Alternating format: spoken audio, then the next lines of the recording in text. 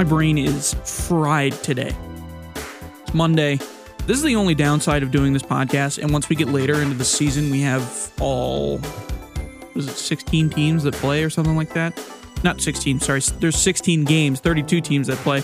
And this is how, and I have to look up every single one of these and kind of do a recap of them all.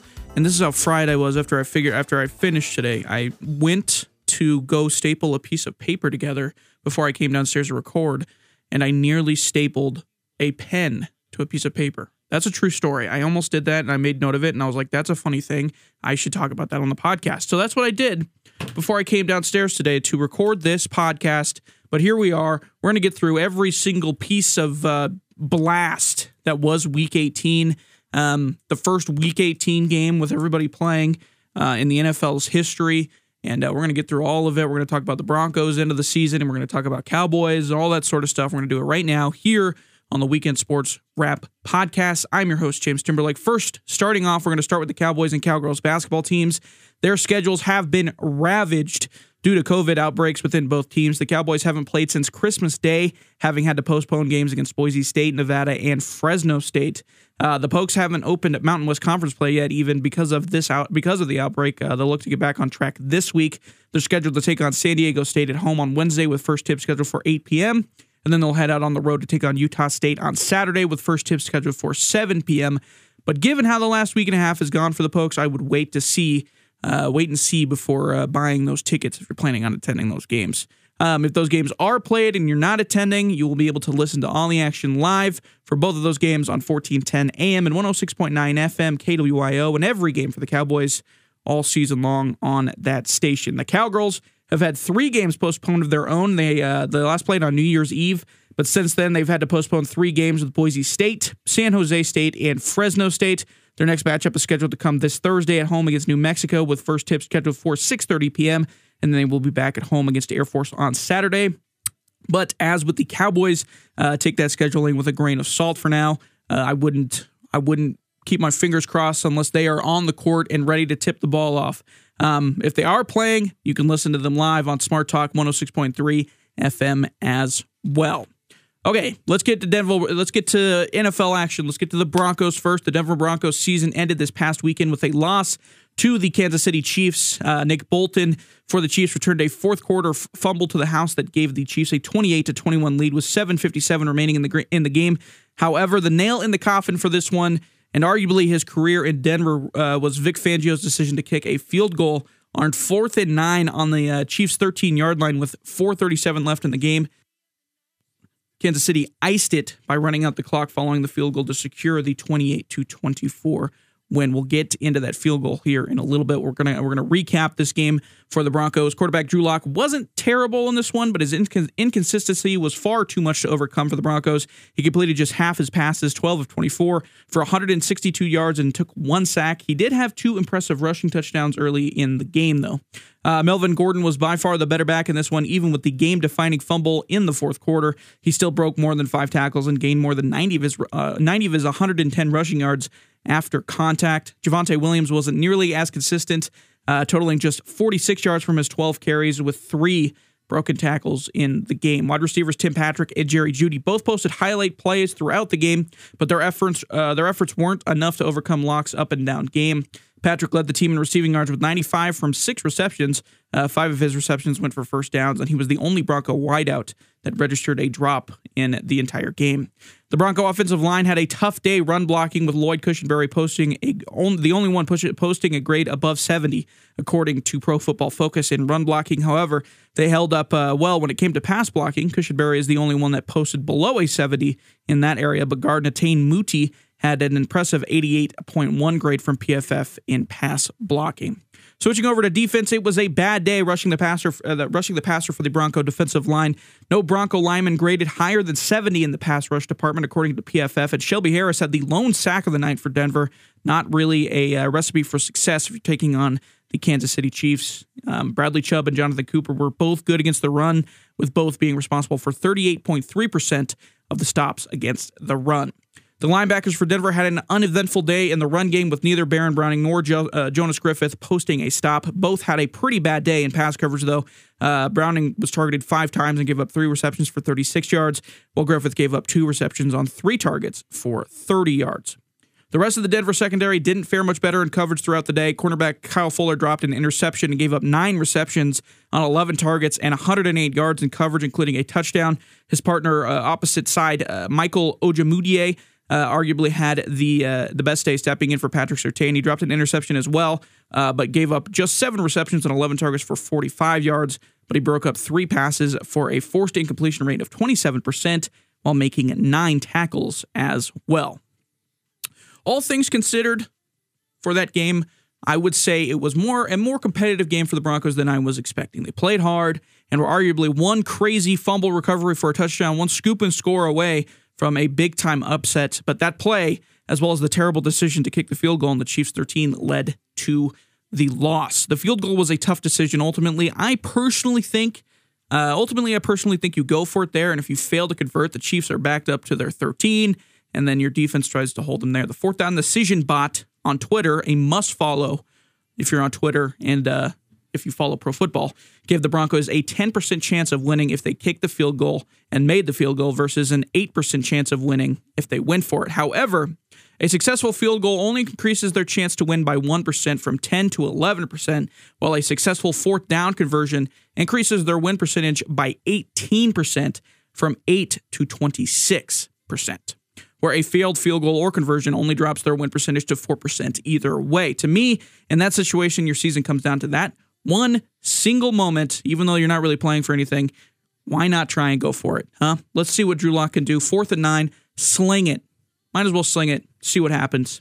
I don't like going for the field goal there, especially if you're giving the ball back to Patrick Mahomes just to ice it. Doesn't feel right.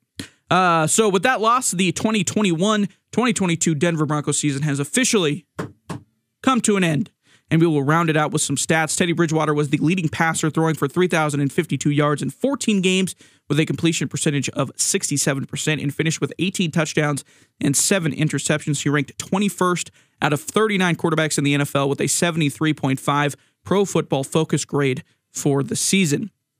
Melvin Gordon was the leading rusher by just 15 yards, finishing with 918 yards in 16 games. He averaged 57.4 yards per game with 4.5 yards per rush, and he also brought in 213 yards through the air on 28 receptions and accounted for 10 total touchdowns. Rookie Javonte Williams out of the backfield finished the season with 903 rush yards in 17 games. He finished with 53.1 yards on the ground per game and 4.4 yard average rush. He also brought in 43 receptions for 316 yards while accounting for 7 total touchdowns. And get this, both Gordon and Williams had exactly 203 rush attempts apiece this year. A quintessential, chef's kiss, perfect running back tandem. Gordon finished ranking 15th of 61 running backs with a 77.8 Pro Football Focus season grade, while Williams was right behind him, ranking 19th with a 75.9 season grade. The receiving core didn't have as great of a season as maybe everybody was expecting. Courtland Sutton led the team in yards with 776 on 58 receptions in 17 games. He had an average of 45.6 yards per game and 13.4 yards per reception while accounting for 2 touchdowns. Tim Patrick wasn't far behind him, accounting for 734 yards on 53 receptions in 16 games. He averaged 45.9 yards per game, 13.8 yards per catch, and accounted for 5 touchdowns. Jerry Jeudy rounded out the receivers with 467 yards on 38 receptions, just playing in 10 games. He averaged 46.7 yards per game and 12.3 yards per reception, but didn't score a single touchdown this season, unfortunately. Tight end Noah Fant led the team in receptions with 68 and added on 670 yards with them in 678 yards in 16 games off of 68 receptions. He averaged 41.9 yards per game and 9.9 yards per reception, and had 4 touchdowns on the season as well. Fant's running mate, his other tight end partner, Albert Okwuegbunam. Gosh, that name is so hard to say. Albert Okwuegbunam. I think that's how you say it. Thank you, Albert. Much love.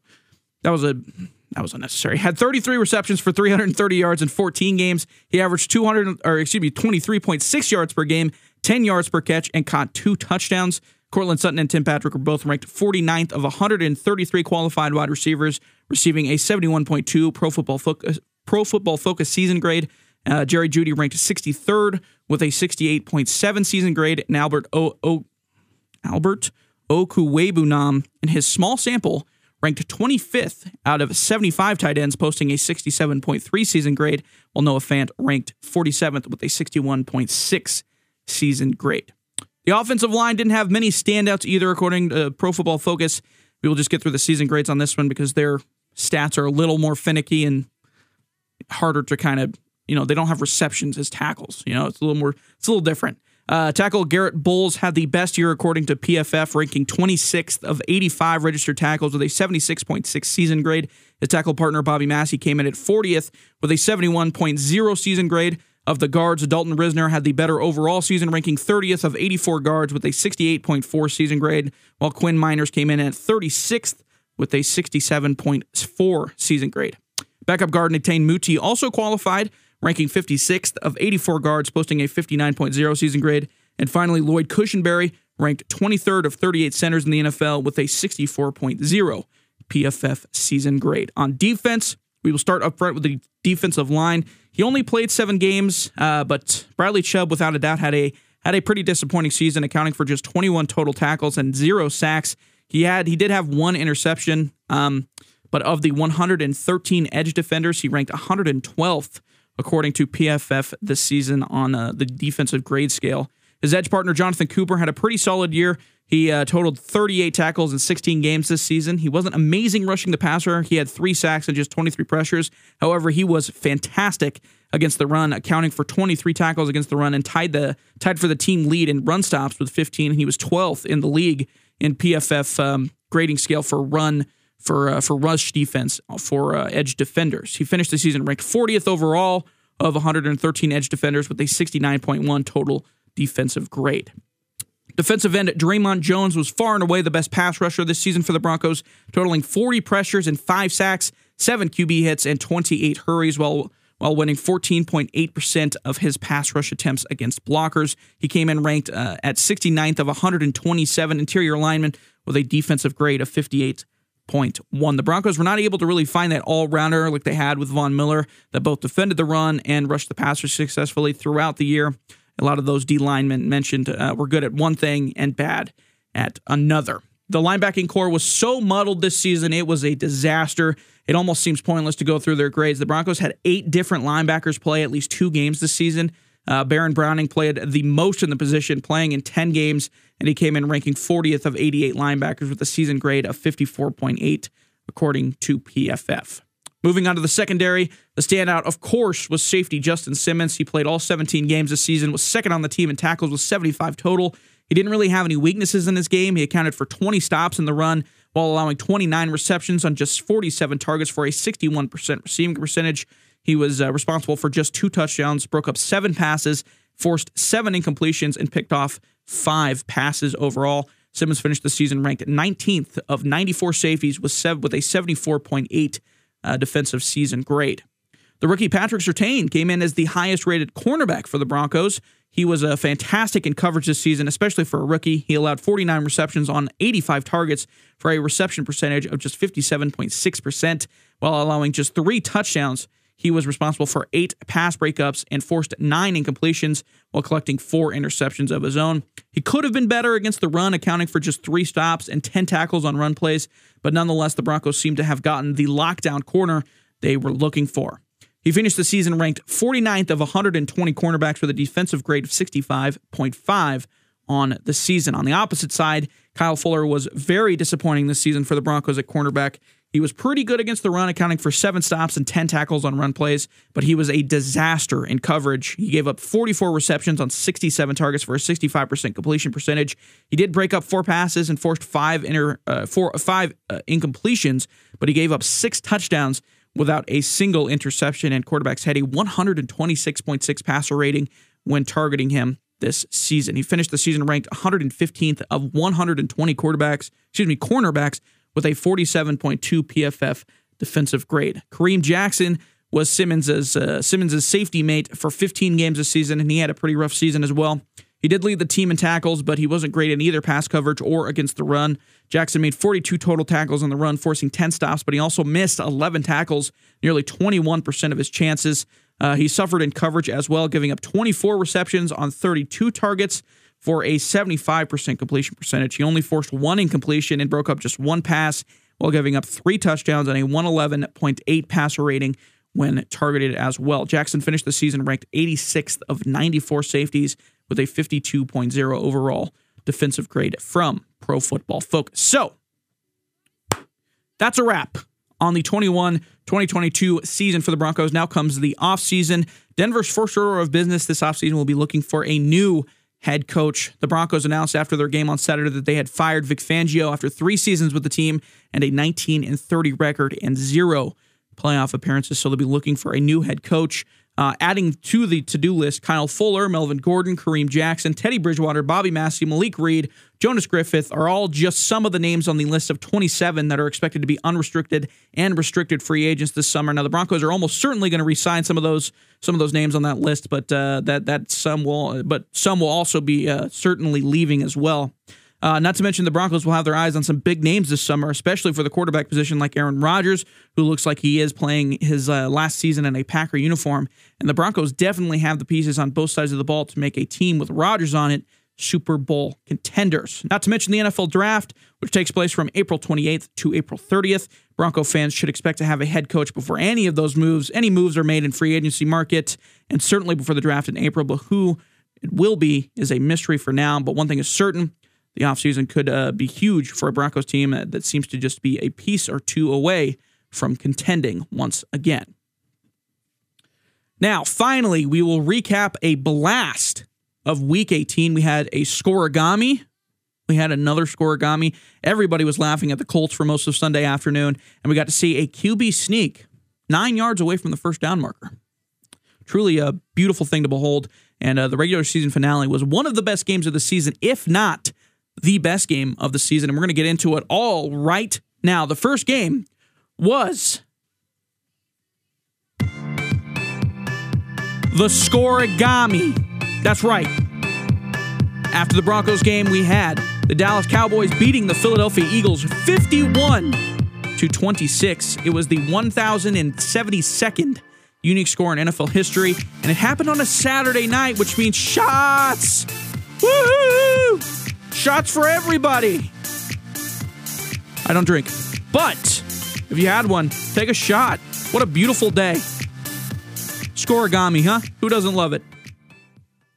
Who doesn't love it? It was the 1,072nd unique score in NFL history, and it happened on Saturday, like I just said. The Eagles are essentially they were basically playing backups in this one. With 14 players either sitting because they didn't really have anything to play for at this point or were on the COVID-19 list. Dak Prescott diced up the Eagle defense all night in what was arguably his best game in the second half of the season, throwing for 5 touchdowns and 295 yards while only getting sacked 1 time. The win for the Cowboys puts them into the 3 seed in the NFC playoffs, and they will take on the 49ers on Sunday at 2:30, a rehash of one of the most storied rivalries in NFL playoff history. It's their first meeting in the playoffs since 1994. The Eagles remained as the 7th seed and will go on the road to take on the defending champion Buccaneers. The Bucs beat the Eagles 28-22 back in Week 6, but after that loss, the Eagles went 7-4 over their last 11 games to clinch a playoff berth. Moving on to Sunday, the first game I want to get to, the Jaguars beat the Colts. Oh, 26-11. Oh, man, let's all take a moment to laugh at the Colts. Go ahead. Oh, my God, what a moment, huh? That was that was a good day on Twitter. You know, all the memes that came off of it, everybody clowning the Colts. Oh, what a day, huh? What a beautiful moment that this created. In all seriousness, though, the Colts got clowned by the Jags. Oh, they got clowned by the Jags. It was a win and you're in situation for the Colts. But the loss left the Colts with an outside chance to make the playoffs, and they were dashed when the Steelers beat the Ravens. Remember when everybody was saying that the Colts were not a team you would want to face in January? That was the saying that everybody was saying. And then the Jags faced them in January and ruined their playoff chances. What a fun time. Oh, man. I don't even dislike the Colts. I really don't. I think Carson Wentz is not good. Frank Reich seems like a really cool guy. Jonathan Taylor deserves a lot better than that. But, man, that was a good time. That was a good time on Twitter, on the internet. It's just, when you expect when you don't expect the impossible to happen and then it happens, it's just a great day for the rest of the world, no matter what that is. And especially in the sports world, it just creates a great happiness for the rest of the sports world. Not only did the Colts lose to the Jags, it was their 7th straight road loss to the Jags. Their 7th straight road loss to the Jags. The Jags. The Colts haven't beat the Jags in Jacksonville since 2014 when Andrew Luck was their quarterback. Carson Wentz had a god-awful game, and Indy fans are calling for his head at this point. He threw for 185 yards, but it was sacked 6 times, threw a terrible interception, and fumbled once. Not only was it a win for the Jags, but they were also able to lock up the number 1 pick in the upcoming draft thanks to the Lions' win over the Packers. So, Colts will be sitting at home in February as well as the Jags, but the Jags have that number 1 pick, which I guess kind of makes them happy. In Houston, the Tennessee Titans were able to avenge their worst loss of the season, beating the Texans 28-25.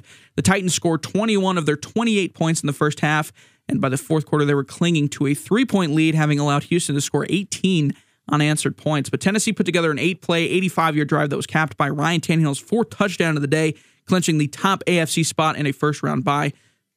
The Titans will enter the playoffs with an extra weekend of rest and the possibility of getting Derrick Henry back, which would almost certainly make them this team the biggest threat to the Chiefs in the AFC. The Texans will now get the 3rd pick in the draft after finishing 4-13. And people, let's give head coach David Culley, a chance. Okay, Culley was handed a terrible situation in Houston with an even worse quarterback problem with Deshaun Watson mess that still has yet to be cleared up, and a terrible roster. No one is calling for Robert Saleh's head. No one's calling for Robert Saleh's firing, even though both teams finished with the same record. Let's not make Culley the scapegoat for this terrible franchise. Okay, give him another year. Let's see what he can do for another year. Whatever they get in the first round of this upcoming draft, let's see what happens. Okay, let's chill with the Culley stuff. Okay, did pretty good. 4-13 was better than I thought the Texans were going to do, and they beat the Titans, which is even more impressive. They had I was going to say they had an impressive year. They didn't have an impressive year, but 4-13 is better than I thought they were going to be. I don't remember what Vegas had their win-loss, their over win-losses were supposed to be, but I can't imagine 4 is the under. I'm going to look it up right now. Texans win total 2021.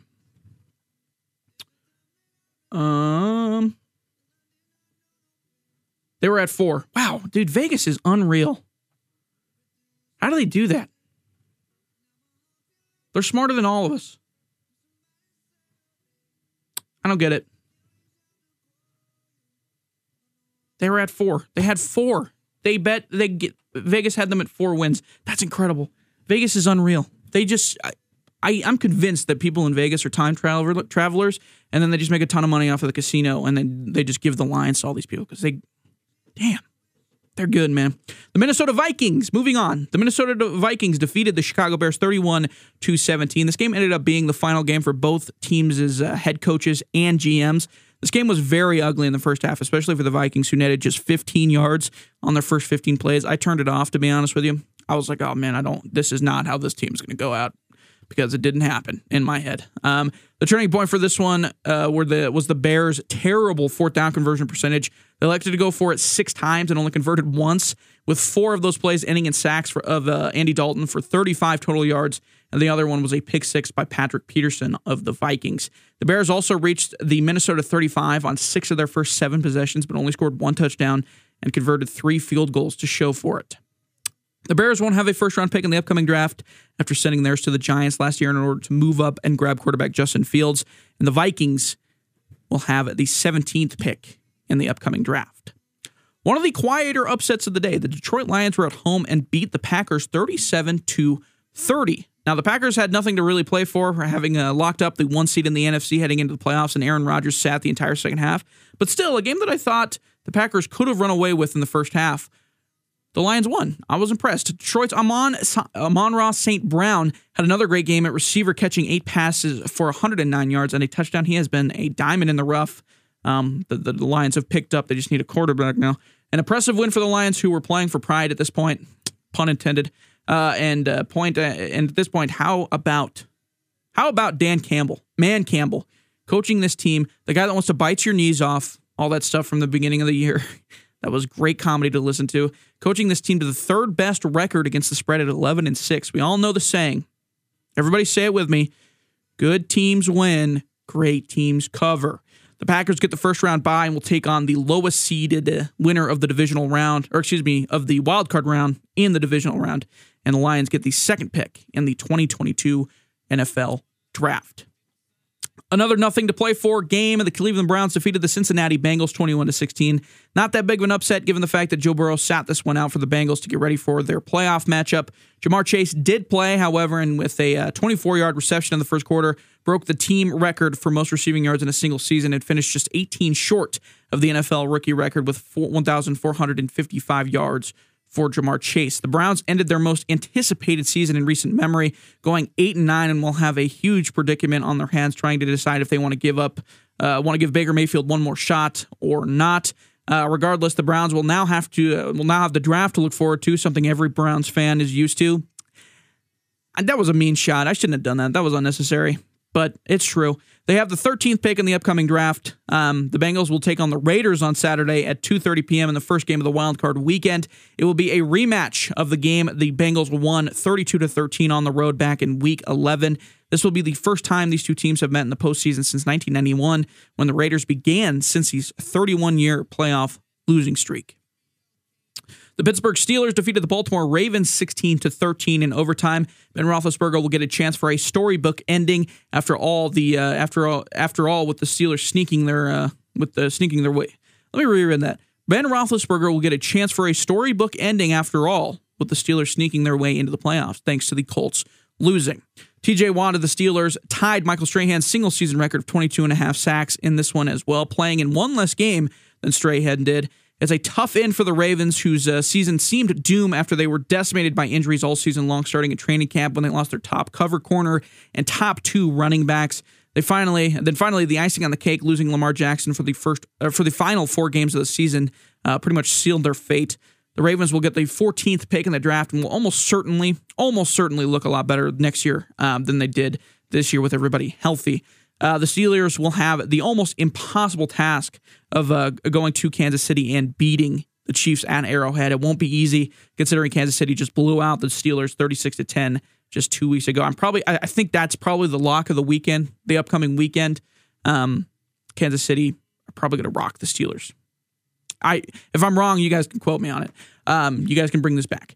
And another game that didn't matter, the Washington football team defeated the New York Giants 22-7. The second most notable thing that came out of this game was Terry McLaurin becoming the first Washington receiver with back-to-back 1,000-yard seasons since Henry Ellard in the mid-90s.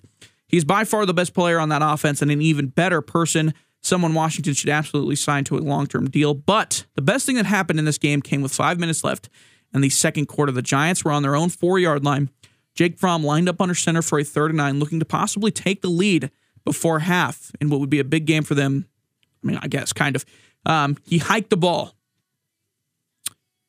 and ran a QB sneak for about a yard. Well, what are you going to do? Making it 4th and 8, and the Giants punted. They were booing hardcore in the Meadowlands, the Giants fans were. They started panning the camera around to the Giants fans in the stands, and man, they wanted Joe Judge fired on the spot after that call. A QB sneak from your own 4-yard line on 3rd and 9. Not exactly a good way to win the fans over. I wonder if Joe Judge is just throwing it at this point. Like, he's not getting his job back, so he's just like, let's make a mockery of it. Let's just do it. Nothing summed up the disaster that the Giants are as a whole than that one single play, and it was glorious. It was glorious. The Giants will enter the upcoming draft with 2 picks in the first round, the 5th pick and the 7th pick from the Chicago Bears. The Washington football team will have the 11th pick in the upcoming draft. The Tampa Bay Buccaneers were at home and dominated the Carolina Panthers 41-17. Tom Brady became the oldest player to pass for over 5,000 yards in NFL history at 44 years old. Honestly, if Brady called for a press conference, a national press conference, and was like, I need everybody to listen to this, and was like, I'm actually from another planet, I'm alien. Would anyone really be surprised by that? I would probably be like, oh, yeah, that makes more sense than what's happening right now. If that was a human that's 44 years old, throwing the ball for over 5,000 yards in the NFL, it would make more sense that he's an alien. So I'd be like, that makes sense. That adds up. The win for the Bucs and the loss by the Rams gave the Bucs the 2 seed heading into the playoffs. Carolina finished the season on a 7-game losing streak. The Panthers will have the 6th pick in the upcoming NFL draft and most likely be looking for a quarterback. The Bucs will be at home and host the Eagles in the 11 a.m. wild card game on Sunday. The Buffalo Bills defeated the New York Jets 27-10, clinching the AFC East title for the second straight season. It was a windy game, and the Bills defense was able to feast on Zach Wilson all game long, sacking him 8 times. Bills running back Devin Singletary had a great game on the ground, rushing for 88 yards on 19 carries and a touchdown. The Bills will be at home and have to now prepare for the New England Patriots again, this time in the first round of the playoffs on Saturday at 6:15. It will be their third time meeting in 7 weeks, and the Jets will have 2 picks in the top 10 in the with the 4th pick in the draft and the 10th pick coming from the Seahawks. And if the Jets screw this one up, I will fully be convinced that they are officially cursed. The Saints defeated the Falcons 30-20 in another game that didn't really matter. The Saints put together a pretty solid season, even though they had 4 different starting quarterbacks and an NFL record 58 different starting players. If they find a way to swing a trade for Russell Wilson, they will be right back in the Super Bowl contention mix for sure. The Falcons will more than likely be looking to move on from Matt Ryan this offseason. Maybe not this offseason, but it'll probably be too expensive to do it right away. So they're probably going to be looking at moving on from Matt Ryan in the future. The Falcons will have the 8th pick in the upcoming draft and need something at just about every position. So they'll have plenty to talk about in the offseason. The Saints will have the 18th pick in the draft. And if they don't land Russell Wilson, then quarterback will almost certainly be the position they'll be looking for. But if they do land Russell Wilson, they will need to shore up the wide receiver spots as well as tight end.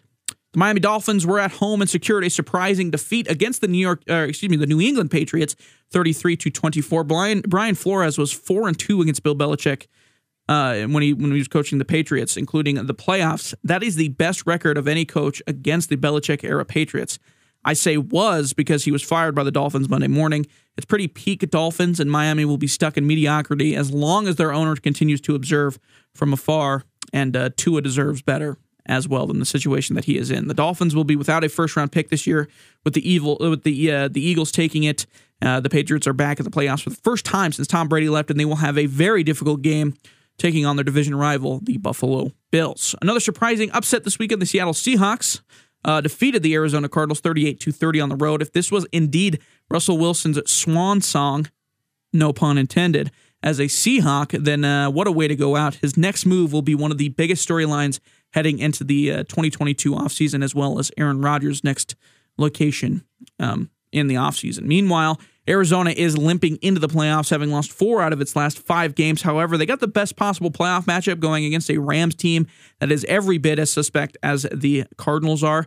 They'll play one another for the 3rd time this season, with both teams splitting the first 2 meetings, with the road team winning each time. The Seahawks will enter the draft without a first-round pick in the upcoming draft as a result of the Jamal Adams trade with the New York Jets. Speaking of the Rams, they were at home and fell in overtime to the San Francisco 49ers, 27-24 in overtime. The Rams blew a 17-3 halftime lead en route to the loss. The win for the Niners gets them into the playoffs. The Niners started the season 3-5, but they roared to a 7-2 finish, including a sweep of those very same Rams, and snuck their way into the playoffs as well. Both these teams will be in the playoffs, with the Niners taking on the Cowboys Sunday afternoon and the Rams taking on the Cardinals on Monday night. Finally, the game of the week and possibly the game of the season, the Las Vegas Raiders defeated the Los Angeles Chargers 35-32 in overtime.